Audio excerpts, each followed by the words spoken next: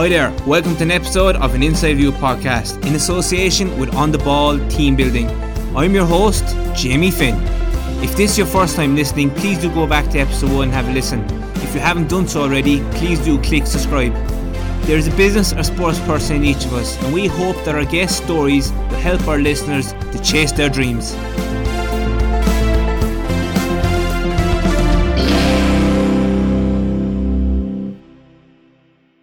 Welcome to episode 53 of an Inside View podcast. This week I'm delighted to be joined by Irish Basketball International and Houston Baptist Husky star Anna Maguire. Since a young age, Anna always wanted to get a scholarship and play basketball in America.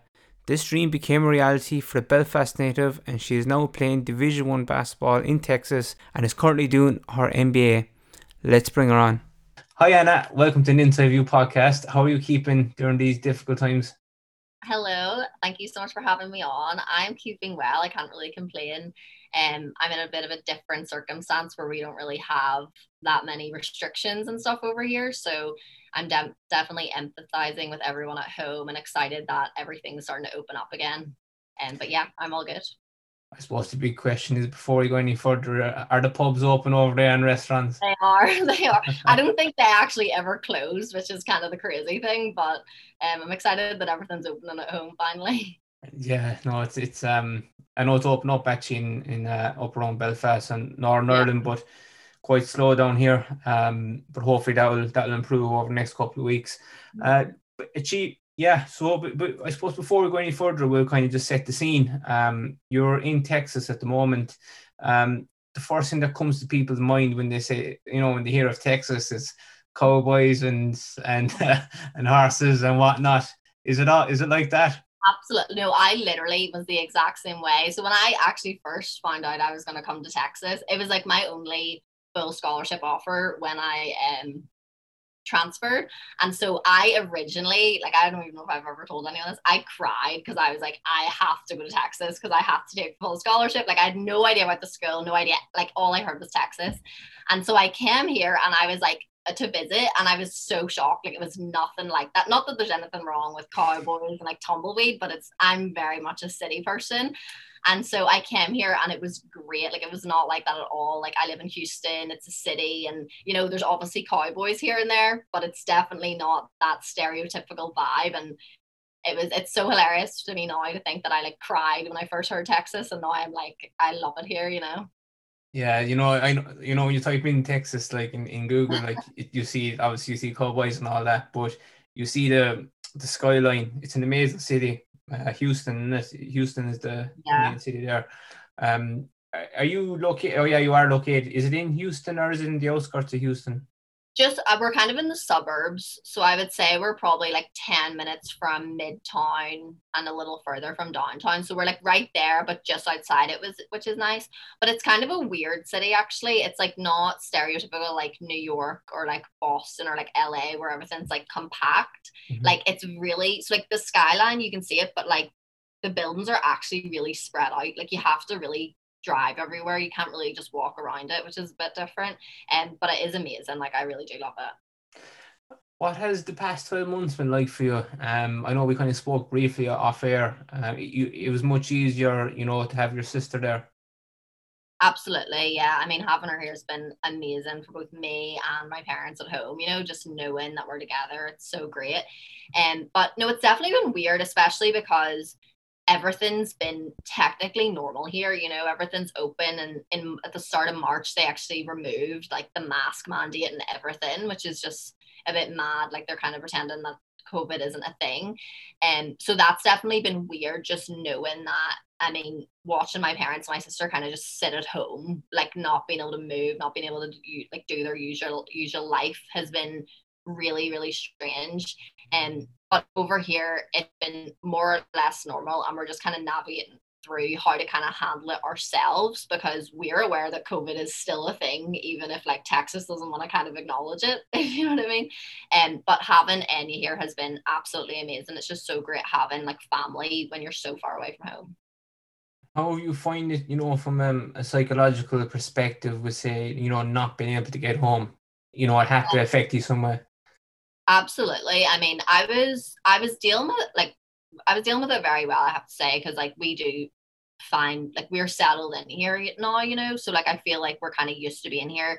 But I definitely struggled a couple days ago because me and Enya had both planned to come home for the summer. So I just found out like 2 days ago that I'm not able to come home until next May, which really sucks because I was supposed to be on the Irish team squad and I was so excited just to be home and like see family and friends and stuff.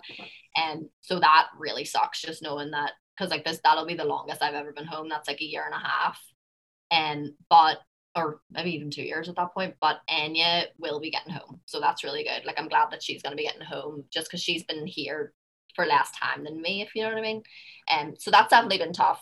Especially even like we have a lot of family in New York, so I find going to New York is even like a bit of home.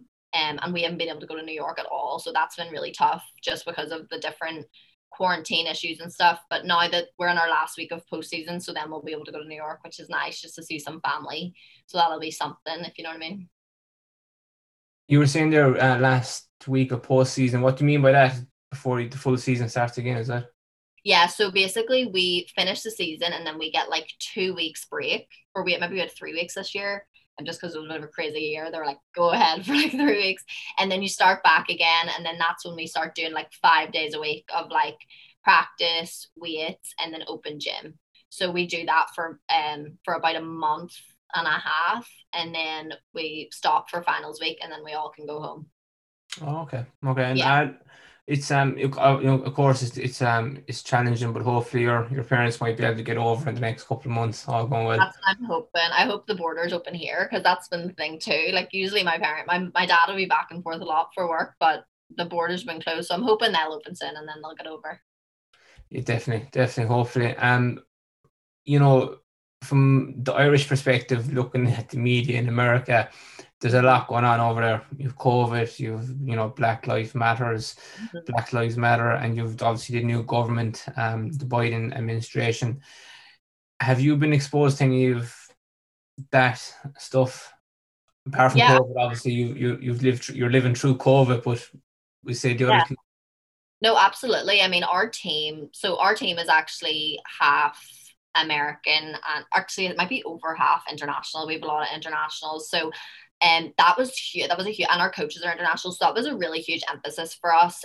Just in terms of because we have a lot of black girls in our team, all the Americans, and they are amazing. Like we're all so close. And so it was really important for us to put ourselves in a situation where we could say to them, listen, we understand that we won't ever understand truly, but if there's anything that you would like to tell us or like teach us or tell us what to do, like in terms of how we can help this movement without being like ignorant, if you know what I mean, because we are essentially ignorant to this. And just because not only are we white, we're also like from a foreign country. Do you know what I mean? We're obviously that stuff completely happens at home, but it's been so prevalent here for them for years. So it's something that we have been a bit ignorant to, which is extremely bad. So we kind of we just opened the conversation essentially so that we could say, let's keep a dialogue so you guys can tell us if you ever do need to tell us stuff that you can, because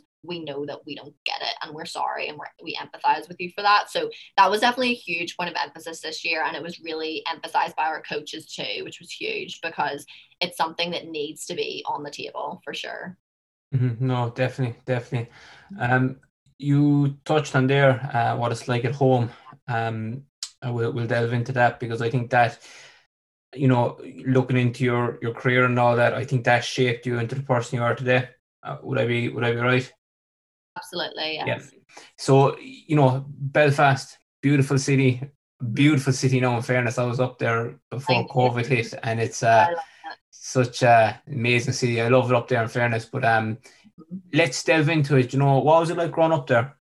It was amazing. I mean, I was really, really blessed with my parents, and I genuinely, I mean, I owe them everything. Like they really raised us, and with a complete, I mean, it's all about how you're being, like what perspective you're raised with, I really feel like. And we were really raised with an integration perspective. And so we actually went to an integrated school that was in a real, it was actually more Protestant, like it was in a very Protestant area, and we're Catholic, like, but yeah, so we were kind of delved into that, which was great. I mean, I had friends both Protestant and Catholic, and like a lot of people I know at home grew up with only Protestant friends or only Catholic friends, and so only British or only Irish technically, you know. So because as much as, I mean, it's so much better than what it was, but there is still that bit of division that still needs to be worked with. And so that was definitely huge. And I definitely think that having that perspective really shaped how we think about everything, because I mean, everywhere in the world has their problems. Do you know what I mean? It's just me. I mean, here, obviously, the situation was color, whereas at home it was religion. So it was like having that bit of perspective and being able to apply it to other things, really, really was just amazing. And listen, I love Belfast. Like, I literally, it's my favorite place in the world. Like, I love home. So I'm really grateful that I've came from somewhere with that type of history so that I could learn that, you know. think you touched on something very important there, and I think a lot of people who haven't been brought up in that environment, can't really relate it unless they go away, is integration. You know, Yeah. that's something a lot of people don't really understand until they go away, and they have no, they have no choice but to integrate into society, whether it's in Australia or whether it's in America, whatever the case may be. Um, did you ever experience uh, that Catholic Protestant divide? I'd imagine you probably did.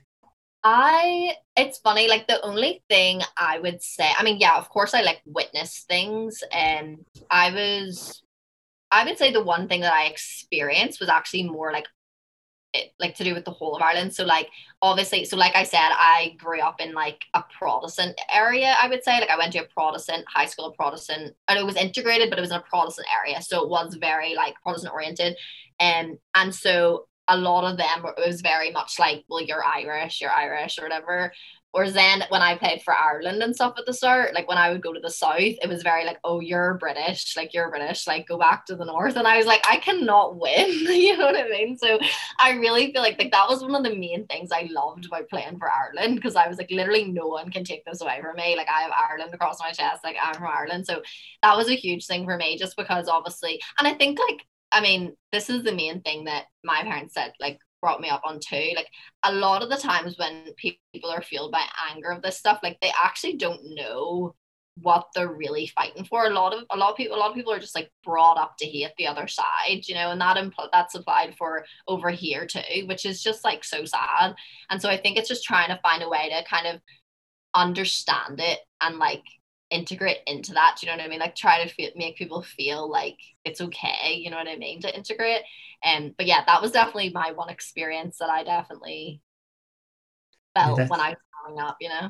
that's interesting. Yeah, no, that's Yeah. I can only imagine what that is like. But yeah, you obviously hear stories and you see what's going on at the moment up there. It's it's not Yeah. great. It's not great, and hopefully that will be rectified soon.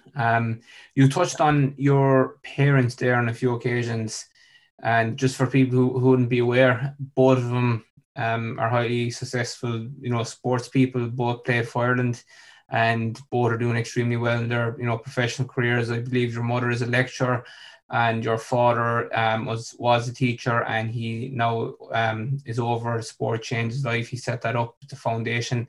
Um, how much of an influence we kind of covered already, but I Yeah. can only imagine from a sporting context, it must have been incredible. 100%. Like both my parents founded it together, and like they're just such a great balance to like create something so amazing. Like they're so opposite that like it's perfect, you know. And but no, that had like such an amazing impact on my life, and from such a young age, I mean, that's a huge thing too. Like not only was I brought up in Belfast, I was also brought up witnessing a lot of the stuff, because that's what their charities for Changes Life works with. It's like trying to integrate and trying to help young people achieve things. So that was huge for me. And they were working with young people all the time. So and like everything was very confidential, but you know, I could see things, you know what I mean? Like whether it was within their programs, and then also within that I mean, my dad grew up like right in the middle of the Troubles in Belfast. And the main thing, I mean, he started the charity because two Americans came over and when he was a kid, and like really, really influenced him, you know, like really showed him that there was a world outside of Northern Ireland.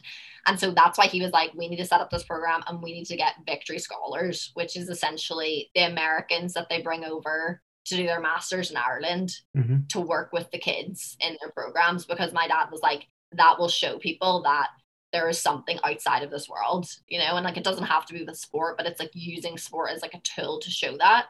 And so that meant, and like my parents are very much like the door is always open, like come into our house whenever. So we had like Victory Scholar and American basketball players and who were like my age at now and coming into my house all the time from when I was super young. And I would just consider them, I mean, I'm the oldest sister in my family, but I would consider these people like older brothers and older sisters. And I just thought the fact that they played basketball in America at Division 1 NCAA was like the coolest thing. Like I just thought it was amazing, and I just thought a lot of them were so great. So growing up with people around me like that all the time, I was like, I want to do that. Like I'm absolutely doing it. And so that really, like, I feel like shaped me to want to be someone who can do that, and then also use that platform to like help others, because that's what my parents' program really initiated, you know. So yeah, it is a lot to do with like why I am like how I am today, for sure. Oh, that's amazing how how it very much did influence you. And I suppose from a young age, like you said, you seeing those scholars coming over, playing Division 1, you were just focused on going over there then at some stage, when you're older. And when you said Victory Scholars, what do you mean by that? Okay, Victory Scholars. So that's what they essentially called the people. That's what they call the people that they take over, like the graduate students. They take over to do their masters who play sports. That's what they just call them, Victory Scholars. And so they basically use them to like inspire the youth that they're working with in their programs, where they try to integrate and like help them achieve. I came across something interesting, and it just, I think, it feeds into what you just said already. From a young age, you saw these people coming into the house, and at a young age, your brain is a sponge. You're influenced by your parents. You're influenced by these people coming in. Then you were doing extra training. Um, you know, uh, like, never mind the extra training, but you were on student councils. You were the head of the hockey team, I think, and you were the head of the Yeah. netball team. So you did a lot of Yeah. extracurricular activity as well. How did you manage to balance it all? Because, and achieve on all those spheres.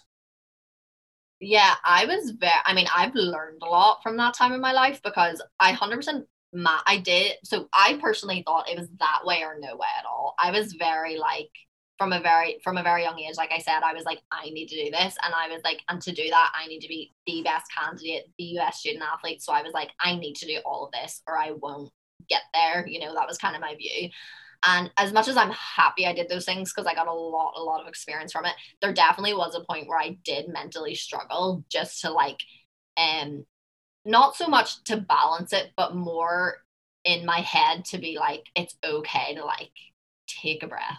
Do you know what I mean? Like, I feel like I really got myself to a point where I was so worked up. I was like, I have to do this. I have to do this, rather than being like, this is a really cool thing. Let me do this. You know, because it's like, not that I didn't enjoy doing those things, but I almost put a pressure on top of all of the things that I think made me get to a point where I was like this is hard, you know. So I think that if I was to go back, I would do it again. Like, I definitely enjoy all the things that I did, but I think I would come with a different perspective. Instead of being like, I have to do these things, I would have been like, okay, like, great, what can I add to this? What can I add to this, you know? I suppose, like, like, as you said there, I have to do these things. I suppose, as you get older, you kind of realize I have the opportunity to do these things, because you kind of realize life is precious, really. Exactly. And it's hindsight is a great thing. I'm the same. You put too much pressure on yourself, and end up getting sick, or you get mental block or whatever. But no, that's Exactly. definitely very, very interesting. I came across your father's Instagram page, and he's brilliant Oh, videos up.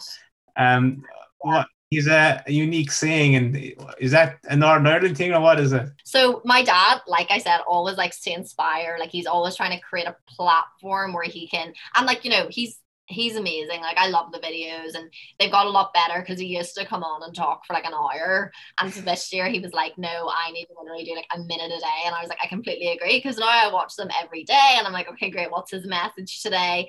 Instead of just sitting there and be like, okay, get to the point, you know, like I think he's got a lot better, and his view is awesome. Like he's very like, if I can inspire even one person by what I'm saying today, like that is so great. And like that's something that I was also raised on too, is like it sounds so simple, but it's like always say hello, right? And it's like growing up, it was like no matter who it is, like say hello. It could be a stranger, say hello when you're walking by, because like you could be having the most terrible day like ever. Do you know what I mean? And like someone's hello like could like literally just give you that little pickup that you need. Equally, someone's hello could do absolutely nothing for you. That's fine, but you don't know what everyone else's situation is. So my dad's just huge on like trying to help that one person that needs it that day. Like he doesn't know who it is. He doesn't care if they realize it at the time or not. But if it can, you know, help inspire someone or help influence someone to, you know, take that extra step, then he'll do that. And, you know, me and Aaron like all get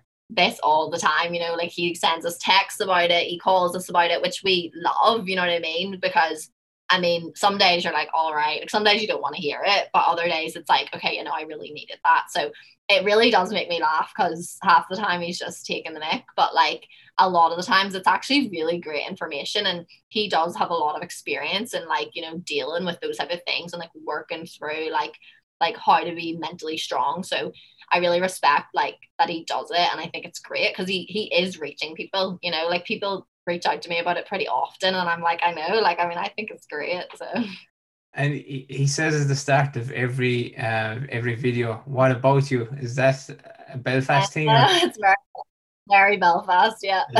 Very Belfast. Brilliant, brilliant.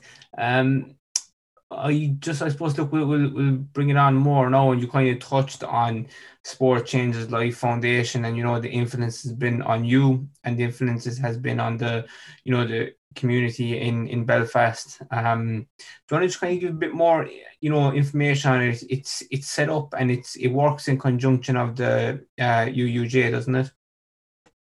Yeah, so basically, it works with like a bunch of the colleges all around the country, but it definitely started with UJ. And it basically, like, the UJ is basically where we do a lot of the meetup, because Northern Ireland is where we do the most youth work. And in terms of actually bringing groups like eHoops, for example. So it's basically, say, for example, we have a group of guys, will basically play, they'll come like once a week or twice a week and play sport for an hour, and then and like with the victory scholars, and then they'll go to the classroom and kind of work on different things to kind of like end up with a certificate or end up with some type of degree. And so if it's girls, like we basically start at like talk to them at the start, try kind of get a feeler of what they like, because you're kind of trying to use whatever they like as a tool. So whether it's soccer or basketball, even with girls, and sometimes we've had a couple of groups who are just not into sport at all, and so we've changed that and made it something to do with art or something like that. So it's basically trying to find something that you can use as a tool to kind of get these people to talk, and then or get these people to kind of feel comfortable and like start integrating with one another. So and then they do that often with the victory scholars. So then they basically use them as like a mentor. So it's really awesome because it really helps the youth, you know, like obviously having that older figure who's been there, done that. And then also it helps the victory scholars, because like what an amazing experience to like be changing people's lives, because you quite literally are. Like it is unbelievable to see the impact that one person can have on your life, you know. And like sometimes I feel like that's like so easily like passed by, but it's so true. Like I really feel like we are each other's like greatest resource. So it's like trying to find a way where people feel comfortable enough to like actually use that as like an asset, if you know what I mean. And I feel like that just completely builds a platform where you can do that. But yeah, so it's connected with UJ. So I think this year was kind of a mess because of COVID, obviously, but usually I think we have about 5 scholars in Jordanstown. And so they do their masters there and they work with the youth in that area. and then it's all around the country. So it's NUIG, it's literally like Trinity. There's a bunch of colleges that are involved in it, and they each usually get two scholars, and they usually work with like younger teams, and within their clubs or within their schools. And are those scholars sponsored, or do they still have to, like, what way does it work? Do they pay to come over, No, or? they no full scholarship. Oh, wow, jeez. Yeah, it's a Oh, full scholarship. Yeah, for them to do their masters. So it's huge. Like it's a really an amazing opportunity for sure. jeez, that's brilliant. Whoa. Oh, geez, that, and and is it targeted to certain areas in the States, or has that grown over time? Yeah, no, so it's pretty. So we pretty much we had the most contacts in the Northeast. Hmm. So the vast majority of our scholars so far have been mostly from schools in the Northeast, not necessarily from like that the individuals from there, but mostly schools in the Northeast.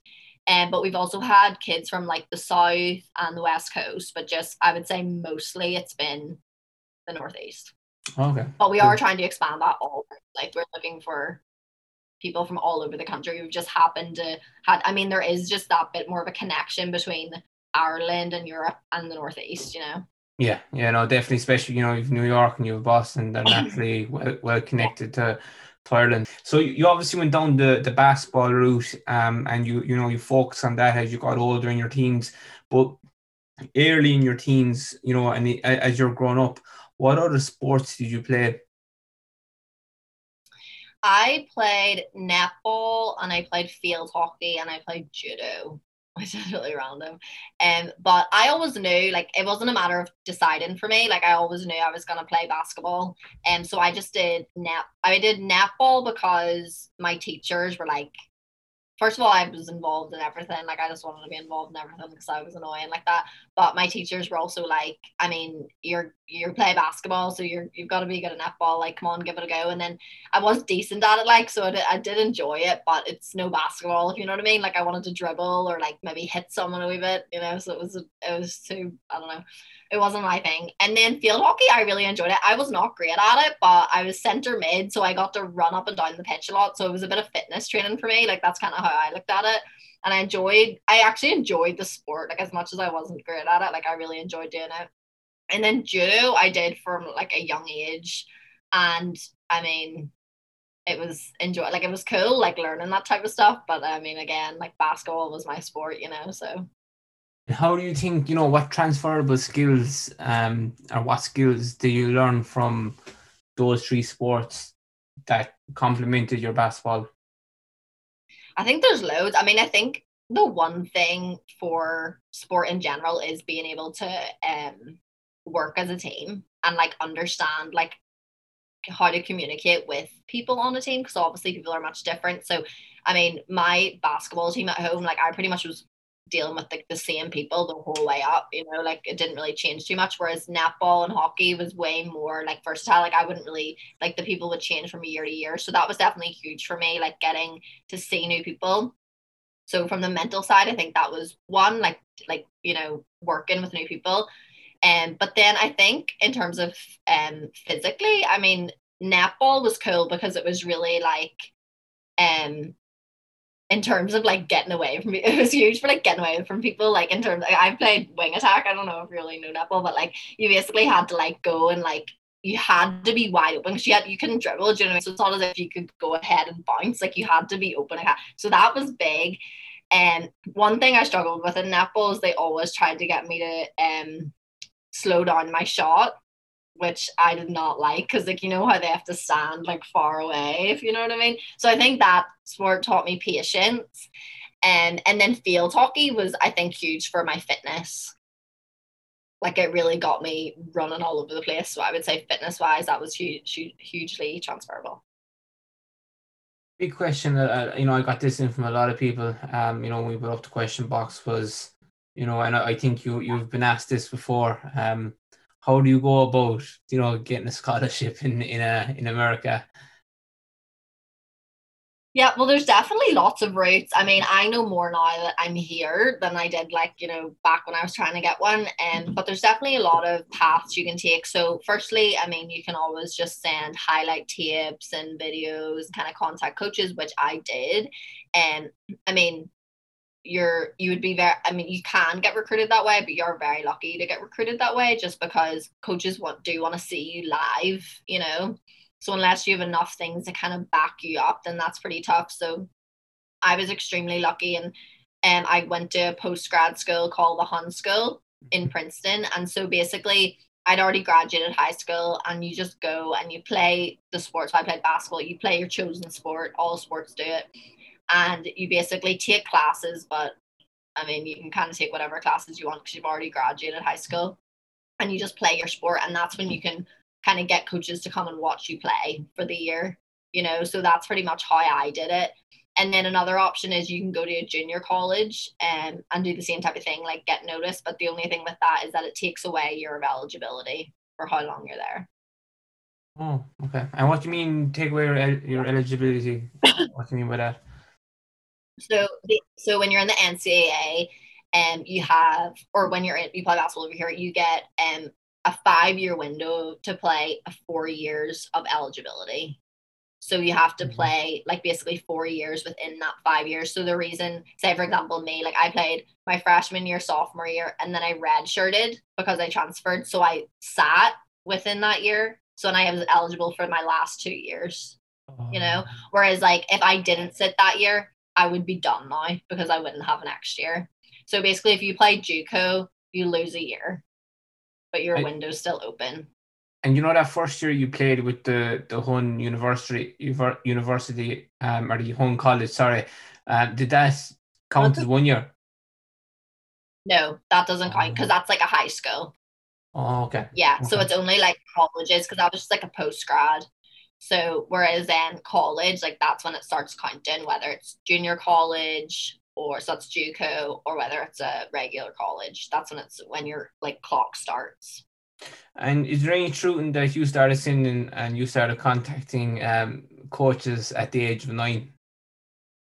That is completely true. I literally, I knew from like such a young age I wanted to do it. And like, I literally started emailing like Duke and like Baylor and like one of the colleges I loved was Lafayette. And I used to just email them and be like, hi, like, and I would literally go on to like their athletic staff and just email. Like, I had no idea what I was doing. And I was like, hey, like, I really want a scholarship on your team in like 7, 9, how many years it was. And only like my mom only found out when like a few weeks later I was like, Mom, they're not emailing me back. Like, why have I not heard from any of them? And she was like, who isn't emailing you back? And I was like, all the colleges. But I was I was eager. Geez, that's amazing. Like that probably just that does show your determination and eagerness from such a young age. Yeah. Um, due to the work you were doing and the work you're putting in on the court, and obviously, well, predominantly the court, with the goal of getting that scholarship, and probably when you would have been playing with people that mightn't have been as committed as you, do you find that quite Yeah. difficult in your teens? Um, Um, I didn't find, I mean, I can, so I would say overall, no, I didn't find it difficult with people because, like, honestly, there wasn't really anyone in my age group who wanted to go to America. As far as I was aware, and I knew that, and so I kind of knew that, but like that was just emphasis for me that I had to do more. Do you know what I mean? Like, I mean, I always wanted to be doing more anyway. So like, I don't know. I didn't. The only thing I'm frustrated about that sometimes was like, um, say for example in club when I was like a teenager, if like certain people would be like, oh, I can't make it tonight, or I can't make it, like that would annoy me. Like I'm like, at least show up for like the practice, or at least show up for the games, like that would bother me. And but at the same time I get it, like that, like it was my priority and it wasn't other people's. So like I don't know, but it did bother me, the commitment thing. Like I was like, I'm not asking to do like for you to do more, but just do the bare minimum so we have numbers, please. Like that was the only thing. But other than that, then no, I wouldn't really say so because like I wanted to be doing the most. Like I wanted to be that person that was putting that extra work in. So I was fine with it. Yeah, no, because the reason I was asking that is because sometimes you see people that obviously are extremely talented from a young age, and they've goals and objectives of representing the county or representing their country, or perhaps going abroad to play more competitive, and they can naturally get frustrated seeing other people that might have the similar goal and they mightn't be committed. So that's just the reason I was just kind of wondering what was your um Yeah. opinion around it. Um, you went to Lydia, You, Lydia. sorry, yeah, integrated. So you went to Lydia Integrated College in Belfast, and you actually achieved a lot there. You were class president, debate team captain, student council president, Rotary international president, varsity basketball captain. Pronunciation probably wrong. You're hockey captain and you were netball captain. So you just said there earlier on that you weren't great at hockey and you weren't great at netball. So you must have been handy enough if you were named captain of both. I was all right. I think I was definitely the most like I'm always like the loud, like chatty, like leadership. And I wasn't terrible. Like I was good. I was grand. Like, but I wasn't like I wouldn't have really pursued him. Like I was okay, but I wasn't anything special.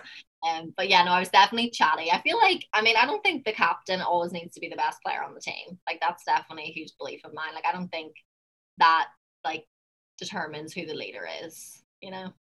No, definitely, definitely, and I think I suppose to have since you've advanced and you went abroad, um, if down the line if you were coaching a team, who what qualities would you be looking in a player to be a captain? I think definitely someone who has the most positive influence on the team.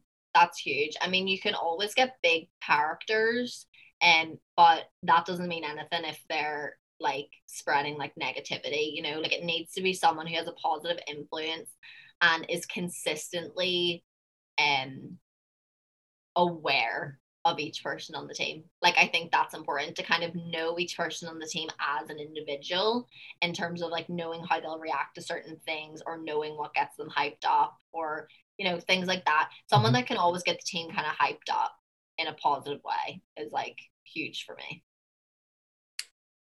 When you were when you were in college in Belfast, you won the All Ireland Under 19 Cup, I think it was the C competition at the time.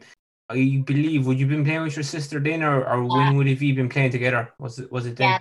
I played with Enya then. I mean, that was like around the time that I was like really like crashed from like everything that I was doing. So I was kind of like not feeling great actually around that time. Like I was just feeling really like I'm dying right now, but I was just crashing from everything that was going on. But that was cool because me and Enya played and my dad was the coach. So that was like really awesome because usually my mom coaches us. Like it's very rare that like my dad's so busy, like he never really gets a chance to. So it was really, really cool and we had super fun. We had a really good time doing that. And the girls, we kind of just got our mates to come along. Do you know what I mean? Like had maybe like two practices and just won it, and it was a good crack. Like it was good fun.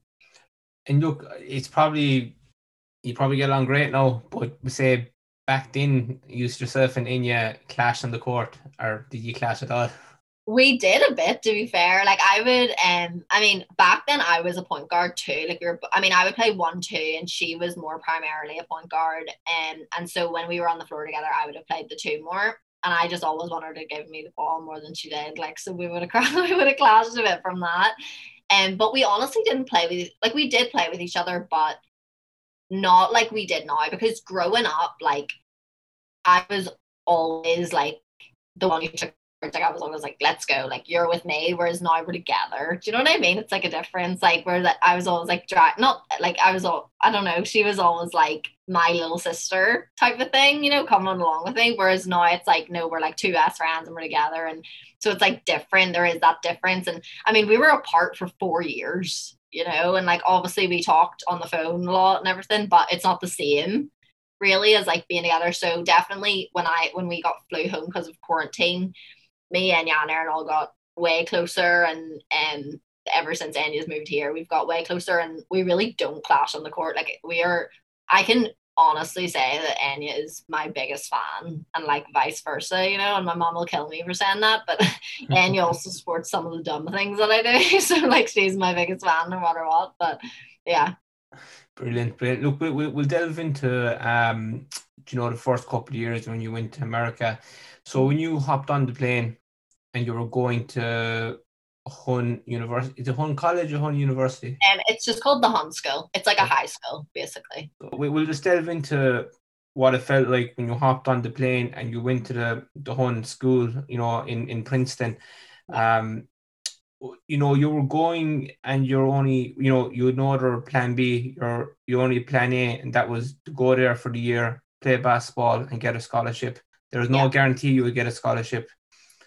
What were the emotions? Did you feel pressure? You probably did.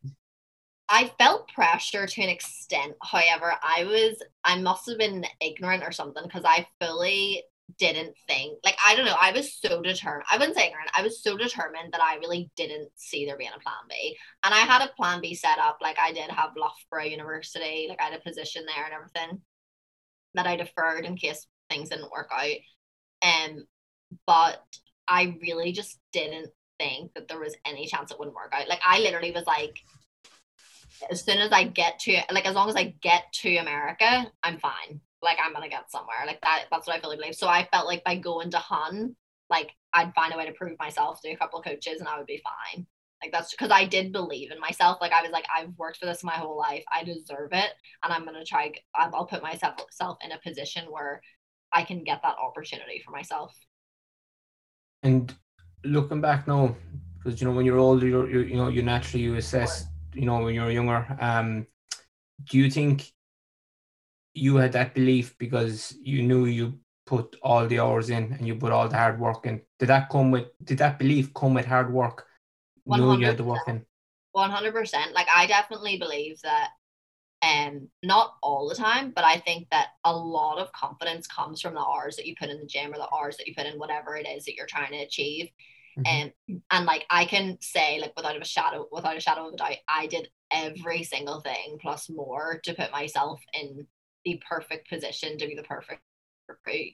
Like, I did everything that I could do in my power. And so I definitely think that was huge. And I did believe in my ability. Like, I was like, I can play. Like, I know I can play at this level. So that was huge. And like, of course, like, it's a whole different ball game when you get here, because like, kind of joining into teams that have been playing with each other for years, like, that's hard. But there was definitely a huge part of me that was like, I did believe then, and I still believe now that I deserved it. So I think my confidence was kind of driven by that in a sense. What would you've done? So, you obviously put the hours in the court, but you said you did everything in your power to be the perfect recruit. What Yeah. other things did you do, we say, off the court? So so apart from on the court, like, I studied a lot. I tried to do the best I could in my schoolwork. I put myself in every single extracurricular I could find, as you know, and to try and just kind of build my resume per se, because obviously I couldn't get a job either just because I was playing so much, like, up and down the country a lot. And so I felt like I had to kind of compensate for that with other stuff. And I think other than that, um, like, I kind of trained myself mentally to understand that I can only control the things that I have power over, So like, that was like really huge for me, because that's kind of when I got to a point where I was kind of like, feeling crappy, like when I was doing all that stuff, because I was doing all that and then stressing that it still wouldn't work out. And so I had to get myself to a point where I was like, okay, Anna, chill out. Like, you're doing everything that you can do. Like, that's all you can do. So I think that was huge, like, understanding that there's other factors that I can't control, and that's okay. So I think it was like getting myself to a point where mentally, like, I understood that. And how, you were doing a huge amount of things, and you were, you alluded to on a few occasions now that at times they kind of got on top of you. Yeah. What did you do to kind of be in control of that again, or to understand that?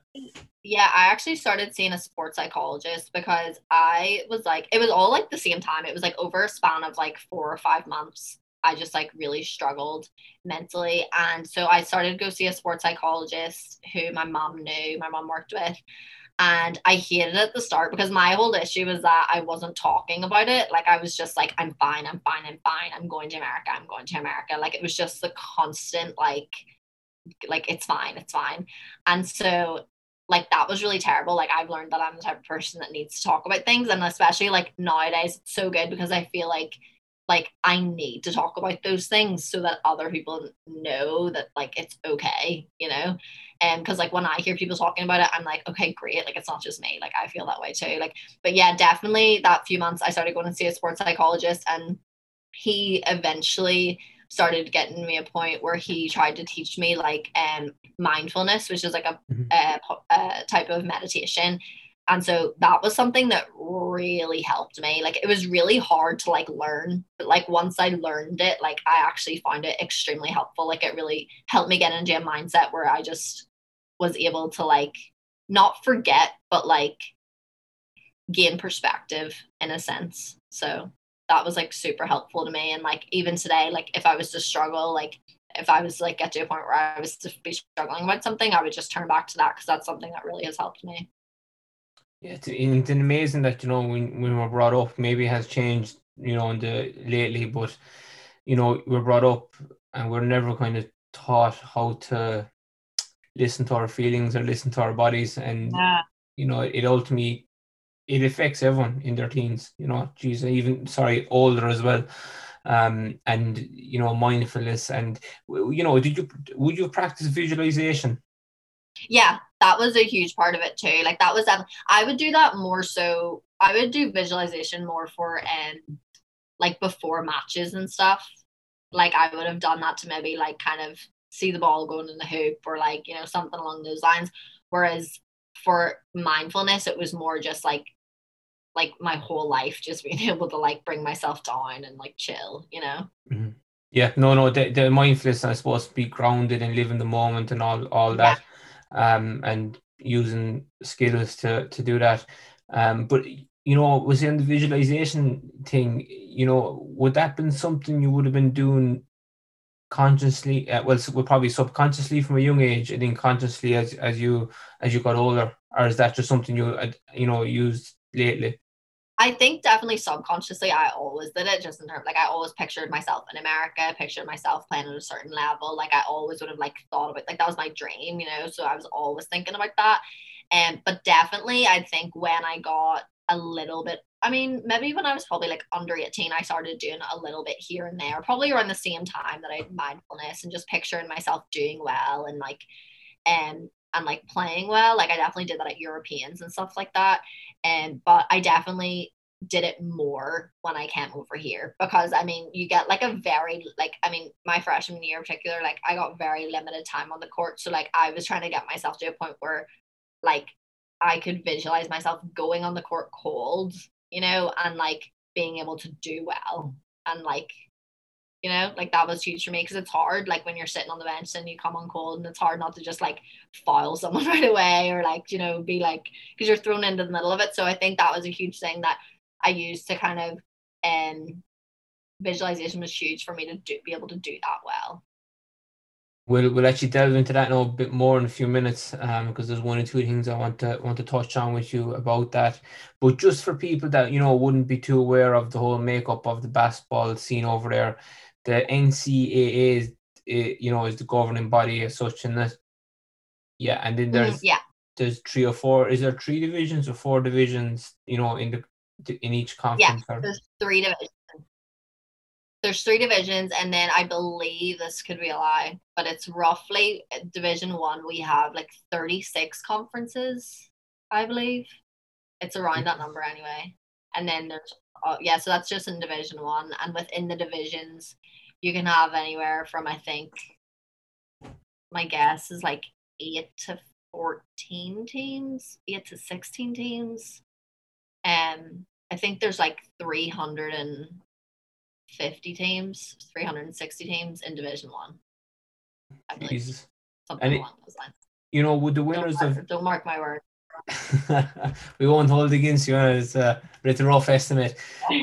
Would the winners of those divisions, then, would say all the Division Ones, would they go into, a round robin competition for the overall winner, or how? Yes, absolutely. So each conference has a winner, and then the bigger conferences, maybe like I think it's like the top 10 conferences, or maybe the top five, have like two winners from their conference who all go into the March Madness.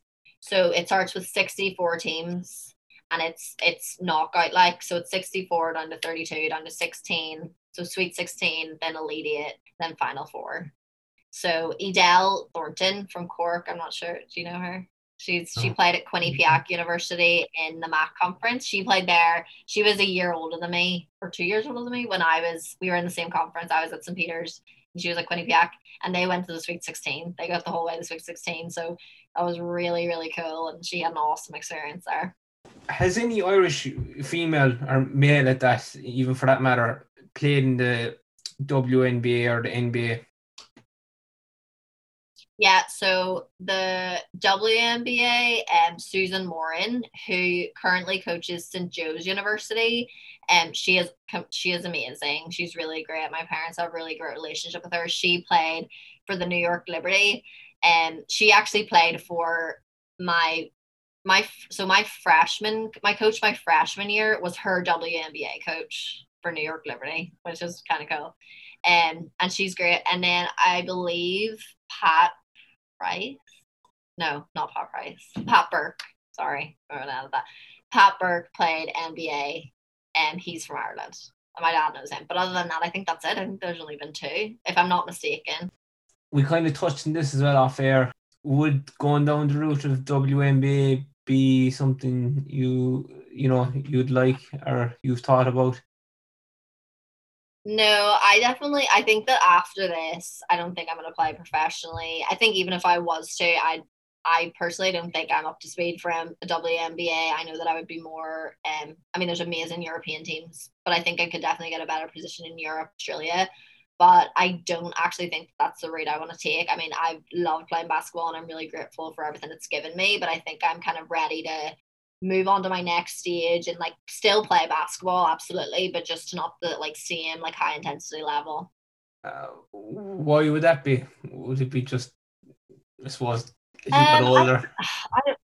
I know, and it's so crazy because like when I was like younger, like I mean, I completely wanted to play professionally, and so like looking at people who were me like my position now, who said what I just said, I would have been like, what? Like, why would they, like, they've come this far? Like, why would they not want to go that bit further? You know? And but I don't know, like, I mean, it's amazing over here, but it really does take a toll on you. Do you know what I mean? Like, it is a lot mentally and physically. And I'm going into my 5th year of it as well, because since I redshirted last year, so I have that extra year on my clock. So I don't know. I think I'm just ready for my next stage, and it's nothing. I'm not moving away negatively or anything. I'm just like, I think like I'm ready for that next part of my life. That's fair enough. No, that's fair enough. And what would you like to do? When that how that chapter kind of somewhat closes for you, or even that chapter closes for you. What would you like to do then? So I eventually, like, my end goal is to work with my parents in Inspire Sports, their new business, as well as Sport Changes Life, their charity. Like, I would love to have a massive role within that. But until then, I would like to, like, I want to actually be able to like add value to that. And as much I think I could add now, but I want to be able to come back and like know more, if you know what I mean. So I think I want to like kind of get experiences with a bunch of different types of business on a global scale, so that when Inspire Sports like expands worldwide, I can have a better idea of like global business. And that's also why I did international business as my major and before for my bachelor's degrees, and just because I want to get that better understanding of how business works on a global scale. What was the biggest change, in the sporting context when you moved from Ireland to the States? Obviously, it's completely different, but just what was your biggest change? Um, I think the huge thing in terms of playing basketball that I had to get used to was the defense. because at home you can be much more rough. Like here you really can't be. Like it's very like there's like a two touch rule. And like obviously basketball is no contact sport. So like at home, obviously you can't like hit anyone or anything like that, but you can have a bit of contact here and there, you know, whereas here we have a two touch rule. So if I was like even just tap someone, like touch their jersey or anything, if I was to then touch them again, like 10 seconds later, that's a foul, you know, like even if it's not like a bump, like it's just like a like and I really hated that. I don't know. I just had to learn to like move my feet faster, I guess, and like keep my hands up because I struggled with that at the start for sure. And just because it's weird because it's like I would say that it's more like athletic over here, so you have more opportunity for it to be physical, but it's definitely more physical back home. Like there's more like bumping and like which I like, you know, like you may as well get stuck in, whereas you can't do as much over here. So that was definitely hard to get used to. You signed with St. Peter's University in 2009. You were there for 2 seasons, maybe 2017 to Yeah. 2019. What was that period like? It was, I mean, I loved St. Peter's, like, don't get me wrong, I loved it. I lived 10 minutes from the World Trade Center and 15 minutes from Madison Square Garden. So I was living my best life. Like, I love New York and I have a lot of family in New York too. So I was super lucky that way. Also really enjoyed the school. It was a city school, so it was a bit of a different environment in terms of the campus. Like here, I'm in more of a campus, whereas there I was just in a city. So my freshman year, I didn't really play much at all. I played in like 11 games for like the end few minutes, you know. And but honestly, like I kind of expected that because that's like common for freshman year, you know. And so I was like I didn't really struggle with that. Like I tried my hardest. I felt like I was doing fine, so I didn't stress too much, and I was learning a lot from the older girls.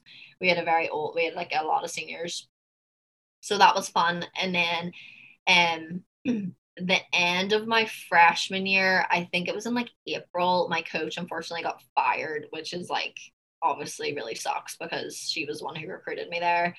So I got a new coach, and that kind of sucked because he asked like the vast majority of us to leave, and he was just kind of like clear bench. So that was really tough, especially because I mean I feel like I'm much more knowledgeable now of like what I'm what the rules are in terms of like whether I can stay or not. But then I was completely unaware of what I had the right to do or like what they had the right to do. So basically when he did it in a very very horrible way too, like he was very not nice about it. So when he did that, that was very tough because I was so far away from home, and I really felt like my whole life was just being like taken away, which just sounds really dramatic, but like this isn't just where we play basketball. This is where we live. This is where we go to school. Like there's so many factors there, and I hadn't played my freshman year, so I didn't have film for other people to try recruit me. Like you know, it was just like I just felt like I just didn't know what to do because I at that point I thought he could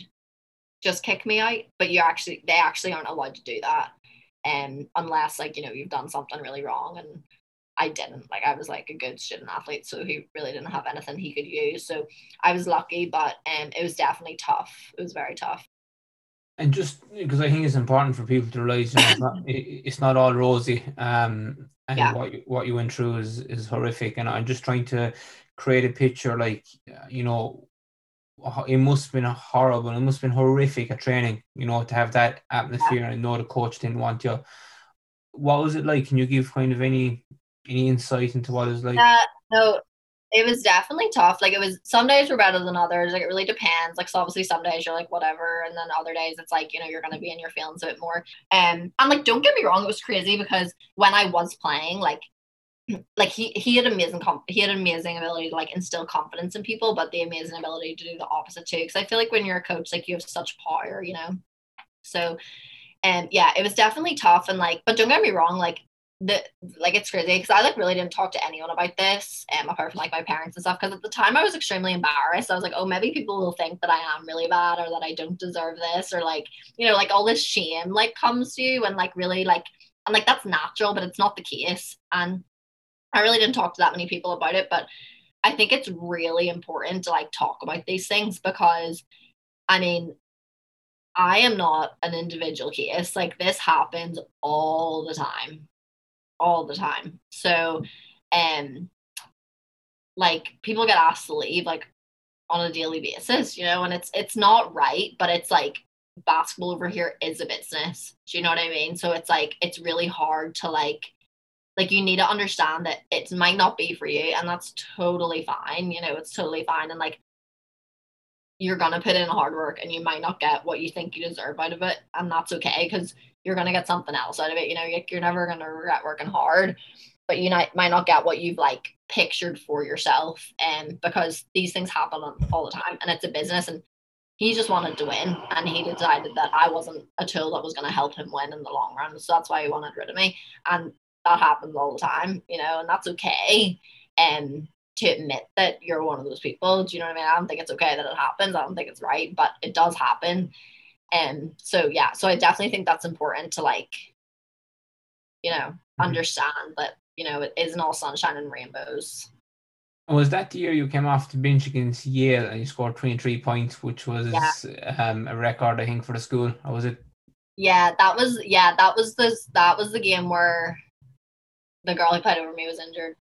So I played like by default, and then the same with the next game. And what was that same year as well that you because I was trying to get my head around this when I was researching it, because sophomore and everything was it was my sophomore year. Was that the year as well you made the division, the conference team of the year? No, I think I got academic team. Okay, and what's the difference there between? So it just means that I was like a student athlete. Like I had like, it was like you played and you maintained like a certain GPA. Oh, okay, cool. Yeah. No, I was wondering, so like things were going well for you, you know, on the court. Yeah, I was playing the best that I'd ever played. Like I was playing so good. I was like, come on, put me on. But it was good. Like it was cool because I would be put on for like 30 seconds at the end of the game and knock down a shot. Like I felt like I could do that. Like I felt it was crazy because like I almost do better in those situations. It's weird. I felt like I got myself to a point, like when I get to a point where I'm kind of like F you, like I can kind of just skyrocket. I don't know. I felt like good. Like I felt good in my game, you know. How did Houston come on board or come to the fore, or, you know? So I decided to go in the transfer portal. I told my coach like right after the season, and I entered the portal, which is essentially like where like all coaches can kind of see like your name and all your stats and like all this information about you. And you're ranked kind of then go to a different platform called Synergy, and you're basically ranked in literally every single skill, like bad, very bad, good, great, excellent, like all this stuff. And so I was contacted by a bunch of schools, and because I think like more or less everyone is contacted by a bunch. Like, I mean, schools contacting you doesn't necessarily mean they're going to give you a scholarship, right? They just want to like open a conversation. So I was contacted by a bunch and got a good few offers for mostly D2s. And then I was actually going to commit to a school in Pennsylvania, D2 school, who my friend from St. Peter's also transferred to the year before. She loved it there, and there was a lot of internationals, which is exciting to me. Sorry. And so eventually, but then like I kind of waited a little while, and I was kind of trying to figure stuff out because it wasn't a full scholarship. So we were trying to figure out if it was even like affordable or like what the situation was. And then I got contacted by my coach now, who's Coach Donna, and she is actually really good friends with James Weldon, who is my Irish international coach, the senior women's coach. So she contacted him about me, and then he contacted her and was like, yes, like, and then so she called me and she was like, can I fly you down like in 2 days to like visit? And I was like, okay. So I went and I loved it, and I was like, this is the place for me. And is James Weldon, he's from Kerry, is he? Yeah, he is. He's absolutely great. He was my coach for the 2019 international women's team, and our experience with him was just absolutely phenomenal. Like, great coach, great guy, like knows how to get a team together and knows how to hype you up and really builds a great team of staff around you too. So he's the best. I seen there recently that Basketball Ireland are after bringing on sponsors, and I think they could be originally a Kerry company, but I think they might be based in America or something. I'm not too sure, but in that's great advancements, because I believe a couple of months ago everything was to, you know, you had to pay for the trips yourselves. You know, to represent Ireland and pay for the trip yourselves is not acceptable. I don't care whether it's male or female. No, I completely agree. I mean, the whole way up. I mean, yeah, even for international, I mean, for seniors have to do that it's absurd. I mean, I think even for the youth teams to have to do it, it's unbelievable because that takes people out of doing it. Do you know what I mean? I mean, like, it's tough because it's expensive. I mean, the whole way up from a young age, I played for Ireland and so did Enya and Erin. So, like, we can't even use the excuse to our parents, like, oh, give us some money because, like, we're on scholarship. You know, like, they're like, yeah, we spent all your college money on Irish teams. You know what I mean? Like, this is the least we could do is get a scholarship because it's so expensive. Like, it's not okay. So, definitely, I'm hoping we get to a point where we can get all those teams paid for because, I mean, one of my teammates here is from Luxembourg and she's on the senior team and she gets paid to play for the senior team. Do you know what I mean? Yes. Never mind having to pay to do it. Do you know what I mean? Like, it's just the complete opposite. And like, obviously we're not asking to get paid, but like for it to be funded would be huge. And I know that that's so hard to do. So the fact that GMs and stuff have been like finding a way themselves, you know, like their job's meant to be coaching. You know, like they're also the fundraisers at this point too, and like the business people who are trying to find fundraisers. So the fact that they've been able to do that is absolutely massive, and it's, you know, it just is it shows another way how committed and determined they are to make this work and like make it the most enjoyable and accessible for the best players to play. You know.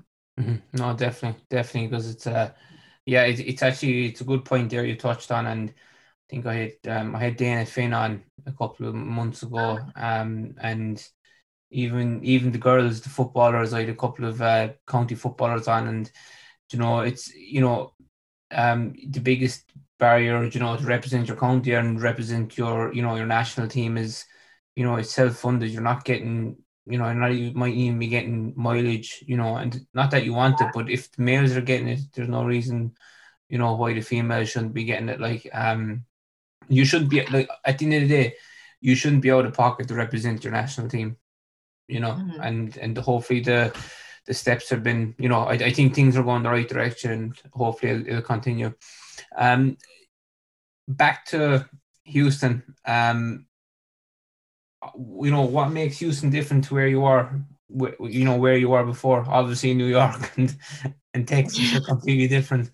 Yeah, Houston is completely different. I mean, I definitely found the transition from New York to Houston like not harder, but like more of a change than from Ireland to New York. And that's because, I mean, I was like in the summers, like when I was younger, I would always come to New York with family because I had family there and stuff. So I was more used to it. Texas was more like foreign to me. But definitely it is a difference living on a campus. Like I live on a campus now, which is obviously different to living in a city. And which is really great. And like I definitely had a really good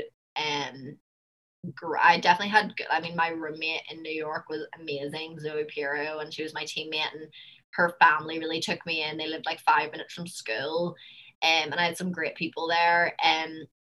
But here I definitely have like a lot of people that I could consider like family. You know, like I definitely have a really good group of people here that I could turn to about anything, and that's both on campus and off campus. So that's definitely huge. I definitely feel like I mean, it's ironic because I'm in New York. I felt like I was with family because I was with family. But here, like, although I'm away from family, I feel like I'm still in a family environment, which is like really huge for me just for like being so far away from home.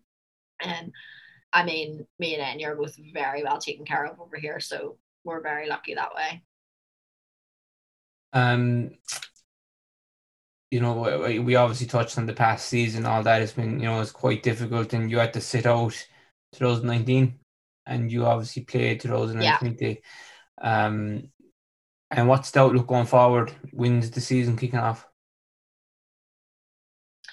So the season starts so we start back to preseason in August, and then we start the season in October, I believe. This year it started later. It started in November because of COVID. But now, like, it usually starts in October, so I'd say we'll be back to normal by then. I read something and I couldn't believe it. That's why I have to throw it to you. Is Ray Troughton, you started playing for the Irish Internationals on the 16 side at the age of 12 or 13? It is. So it was like the under 16 team that was training from under 15. So technically they were under 15. But But even still, I still was though. 12, I believe. I was 12, yeah, and I went for the trial, and um by the time I was on the squad, I think I was 13. And I loved it. And went to Paris with that team. It was my first Irish team. We went to Paris, and then that team actually ended up getting suspended. And then I was on the last 15, and then my team started. So I had to choose whether I wanted to do my age group or that age group, because at that point you could only do one or the other. So that team was suspended. So I chose my team, which was not suspended, my age group. Why was this suspended? Or just between was it every second year or what was it? Yeah. Oh no, it was like there was issues on the team or something Okay. along those lines. So they ended up being ended. So I moved to, but so it was just like on pause. It ended up resuming, but it was just like on pause for a little while. Fair enough. Fair enough. Not Yeah. many people get the opportunity to represent their country, and I love asking people who have represented Ireland. Can you put into words what it's like? I suppose whatever about playing with them underage, but you've had the opportunity to play with Ireland international senior side. What's it like? Yeah. Unbelievable. I mean, that's like, I can easily say that's like my greatest pride and joy is having played for Ireland. And like, um, I mean, I just don't believe that there's anything that can beat like putting on, like wearing that jersey, like it just means so much to me. And like, not only that, it's like standing alongside your teammates who it means equally as much to, like having everyone there and just feeling so proud, and like that joy does, like that pride does radiate through. And like our trips to Norway and Estonia in 2019 when we last traveled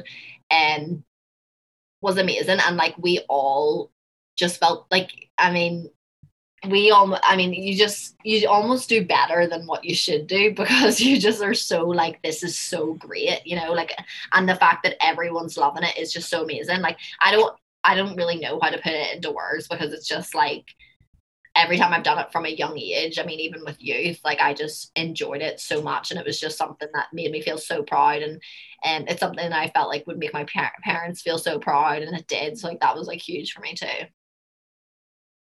And you know, you've been you alluded to already, you've been in America around 5 years, I think you said five, yeah, five. This is your fifth year in the States, isn't it? Yeah. What have Yeah. you learned that time? You've been through a huge amount. You've been through difficulty in New York, and obviously then you had the transition between New York and Houston, and not only that, you had to move from three different schools, from Hun College, the college in New York, and then to where you are now in Houston. So you had three times you were moving. So how did you find that transition and the settle in phase? The thing I was most nervous about was for moving to Houston, especially because firstly I didn't know Houston. Secondly, I was coming in as a junior transfer, so it wasn't like I was coming in as a freshman, like new girl, like I was junior. And also I was traveling with Ireland that summer, so I came like 2 weeks late. So not only was I like 2 years late joining the school, I was like 2 extra weeks late. So I was like, I'm gonna have no friends. But I'm a very chatty person. Like I don't have much bother chatting to people. So I found it all right, like adapting. And like, I mean, I love meeting new people. Like it's like something I like really enjoy to do. So like moving to like a new school was like really exciting to me. As much as I was kind of nervous, I was also like, this is like a huge range of people that I can like meet and like, be friends with. Like that was exciting to me. So yeah, it was great. I mean, I've learned so much over the 5 years. Like I've learned so much about myself. I've learned so much about others, about basketball, about college basketball. Like I feel like I've definitely grew a lot, and like I'm still growing and learning every single day. And so yeah, I've learned a lot. The only reason I'm asking you this now is because this gets thrown at me regularly, and I know my accent is quite strong, and I can be difficult to Yeah. understand.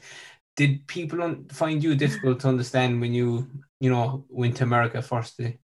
Yeah, definitely. And so that's why, I mean, people like kind of give me a hard time about it now, because they'll be like, oh, you have like a bit of American in you. And that's like, the biggest insult to me of all time. Like I hate that because I want to have my Belfast accent forever.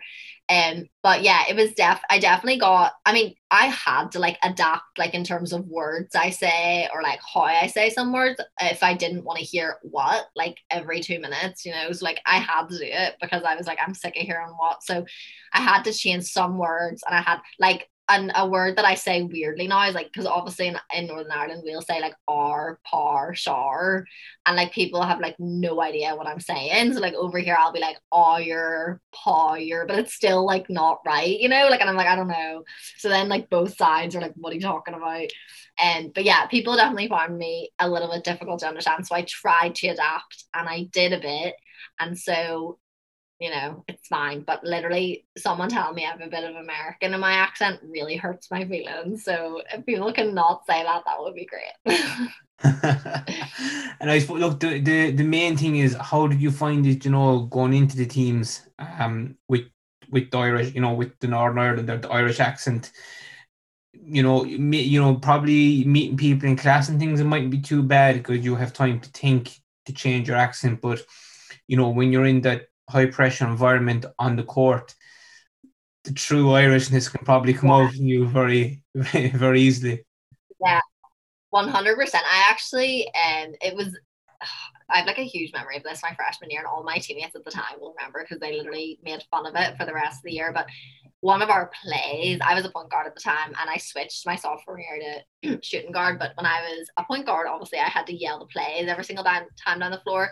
And so one of the times, I can't even remember. Oh, it was Chase or something. I think it was called Chase, at like Chase. Like that was one of our plays.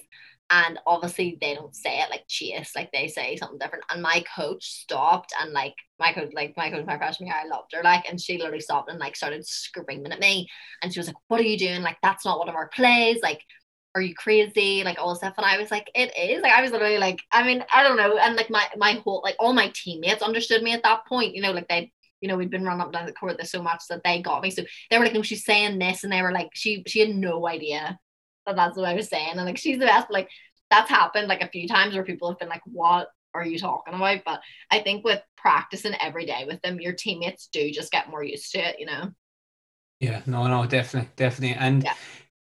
I'd like to get to understand, you're playing at a high standard, you're playing Division One, basketball, and you're achieving, you're doing an MBA now at the moment, and you're obviously doing well in college to university to keep the scores up, and I see that you're on a few councils and extracurricular stuff. How do you balance your time? I think well, it's definitely been easier this year actually because everything's been online. So which is great because definitely when you have to go to class and stuff like that, like in person, like as a lot of my teammates miss it. I personally do not. Like I like kind of online because I think it's much more flexible. You can kind of plan your day how you want it. And I personally really like having a bit of chill time at some point in my day, whether it's for 30 minutes, like I don't care, like I need some type of chill time. So I like being able to plan like when I wake up, what time I practice, and then work around like schedule my work and school work around that. So then like yeah, I actually this year it's actually been a lot easier, I have to say, just because things have been online. And would you be an early morning person? Yes, usually. So recently I've been so I actually got myself into a bit of a not an early morning person situation because I was very annoying. Like I would wake up at 7 and like doesn't matter. I could went to bed at 6 a.m. and I'll wake up at 7. Like I wouldn't be waking up any later than that. Which is great. I love that. Like I love being up early. But then in like January, we got shut down for like all of January because some of my teammates got COVID, and it ended up going through my whole team. And if you're roommates with them, you have to quarantine basically. So I ended up quarantining for like a really long time, even though I didn't have COVID, luckily, touch wood. And so basically, I then got into that typical quarantine routine where I was watching movies and then getting up whenever. And like, I just got myself into a really bad habit. So I've been working myself back out of that and I'm better now. Like, I would say I'm more like 8 or 9 now. but I was definitely sleeping in like 11 for a while. What would be two non-negotiables for you every day? Two non-negotiables. 100% FaceTime my mom. We talk every day, without a doubt. That's one non-negotiable. My second one, I honestly am not really like, I don't know, like I kind of switch it up. Like I'm very go with the flow, like other than practice work and schoolwork.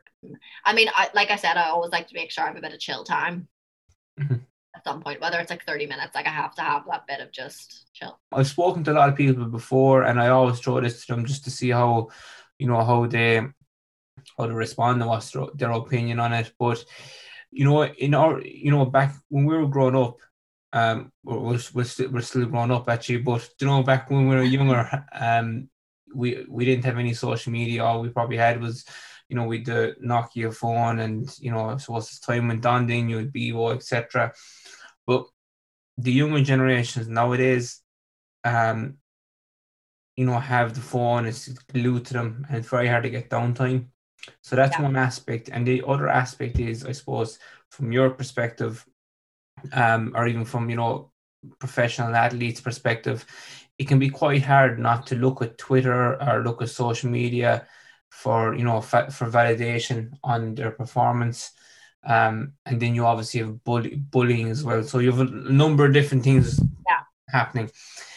What's your feeling around social media, and the effect it's having on young generations and our generation as well? Firstly, to start with the after game, like looking at stats and stuff, I definitely think that's huge because I mean, I know I definitely got sucked into that a lot at St. Peter's, and because I was always trying to compare my efficiencies, like I was like, how efficient am I being? Because it's much more than just what you're scoring and Mhm. stuff like your rebound stuff. Like there's a lot of things that contribute to your efficiency, like whether you actually impacted the game positively or negatively when you've been on the floor, and that those calculations are shown. So that was huge for me to look at those, and I think it's okay to look at those if you're looking at them with the right perspective. Like if you're, but I really got myself to a point now where I don't do that. I actually don't go on and like study that and compare it, because it's okay if you don't like, and I would do it more so if I had a bad game. I'd be like, oh my gosh, let me go look how terrible I was. Like, who cares? You had a bad game. Like, don't, like, it's okay. Just get back in the gym tomorrow, like it's fine. And so that's definitely been something that was huge for me sports wise.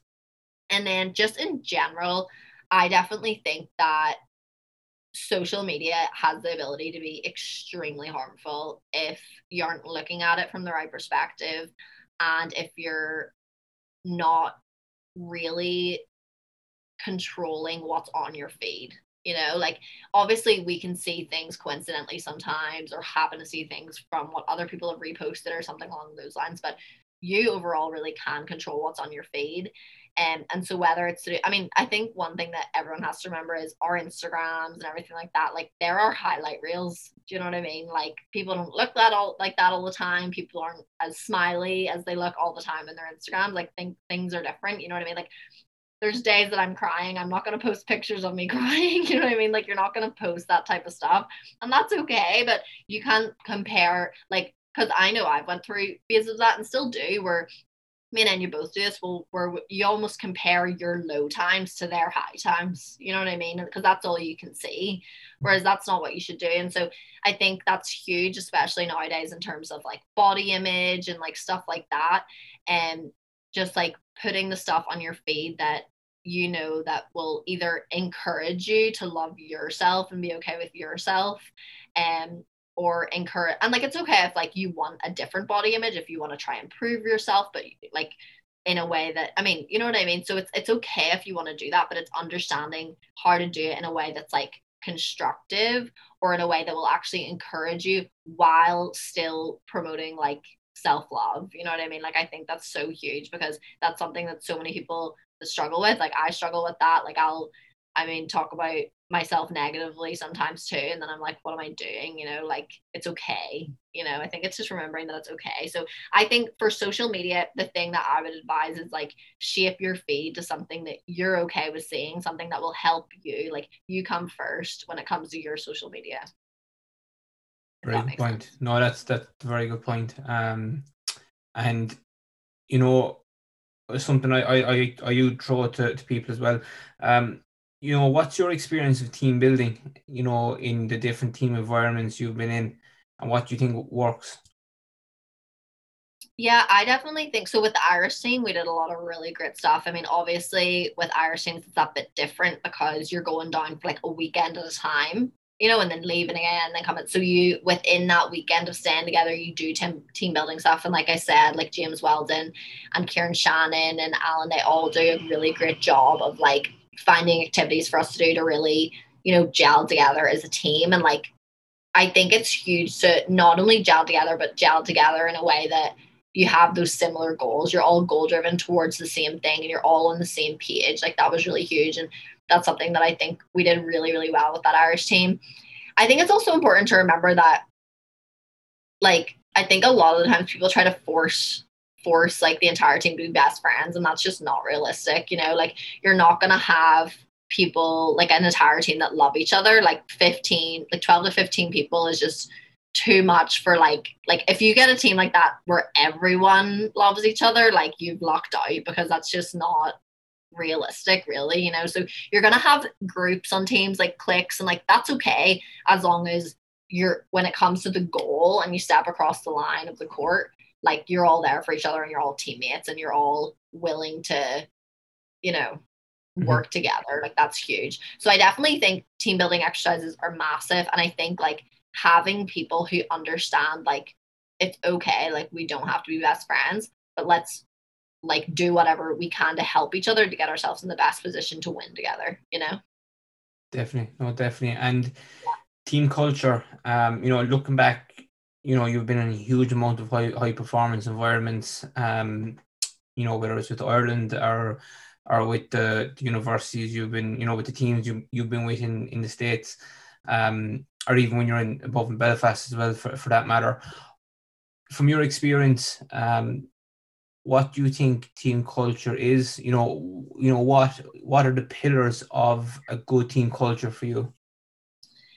I think that the pillars would be, In your and opinion, like, you know, yeah, everyone be different, but in your of opinion. course, I think it's like a perfect balance of selflessness and selfishness almost, because I feel like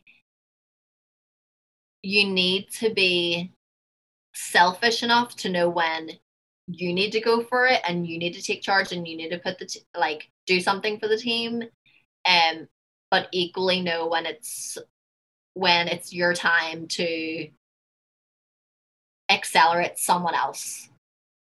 Does that make any sense? So it's Yeah. like, yeah, so I definitely think that's huge. So it's like the best teams I've been on, like the best teams I've been on have not been the most talented teams I've been on. Like I can confidently say that. The best teams I've been on have been those who know their roles, know everyone else's roles, and are willing to stick to those roles and to help accelerate others' roles. Does that make sense? Sorry, that Yeah. might have been a No, bit of no, tongue twister. no, it does definitely 100%. It does. But yeah, we'll delve down into that. You know, how would I think that's the way you put that is actually brilliant, and I'm probably going to use that as well going forward. But you know, how in your experience, how would people accelerate other people's roles? Is it through like, you know, is it through leadership groups, or is it through, you know, punctuation? You know, is it through encouraging studies or bonding Yeah, trips or match, even down to the smallest thing of matching gear? Do you know, the way everyone has the yeah. same gear, stuff like that. I definitely think it, like I said before, when I was talking about the leadership thing, I think it depends on who the person is. So, Mhm. like, different people need different things. Like, there's some people on my team who literally all they need is a tap on the shoulder. Like, if you were to say something to them, they would maybe get agitated. But if you pat them on the shoulder, like, oh, see, and vice versa. Like, there could be some people that do not touch them, but just say something quick to them. Some people want more of an encouragement, other people want more of like a come on, like you're better than this, you know? And it really depends, but I definitely think creating that team culture where, yeah, you're wearing the same stuff, like you're doing a bit of a team chant beforehand, like when the starters are running out, you have those handshakes, like all those stuff add together to create like a togetherness that I think is really, really important. But I do think that it's hard for a team to do well without a couple of leader figures, you know, who like kind of understand like each person and like can give each person that bit of acceleration that they need in the way that they need it.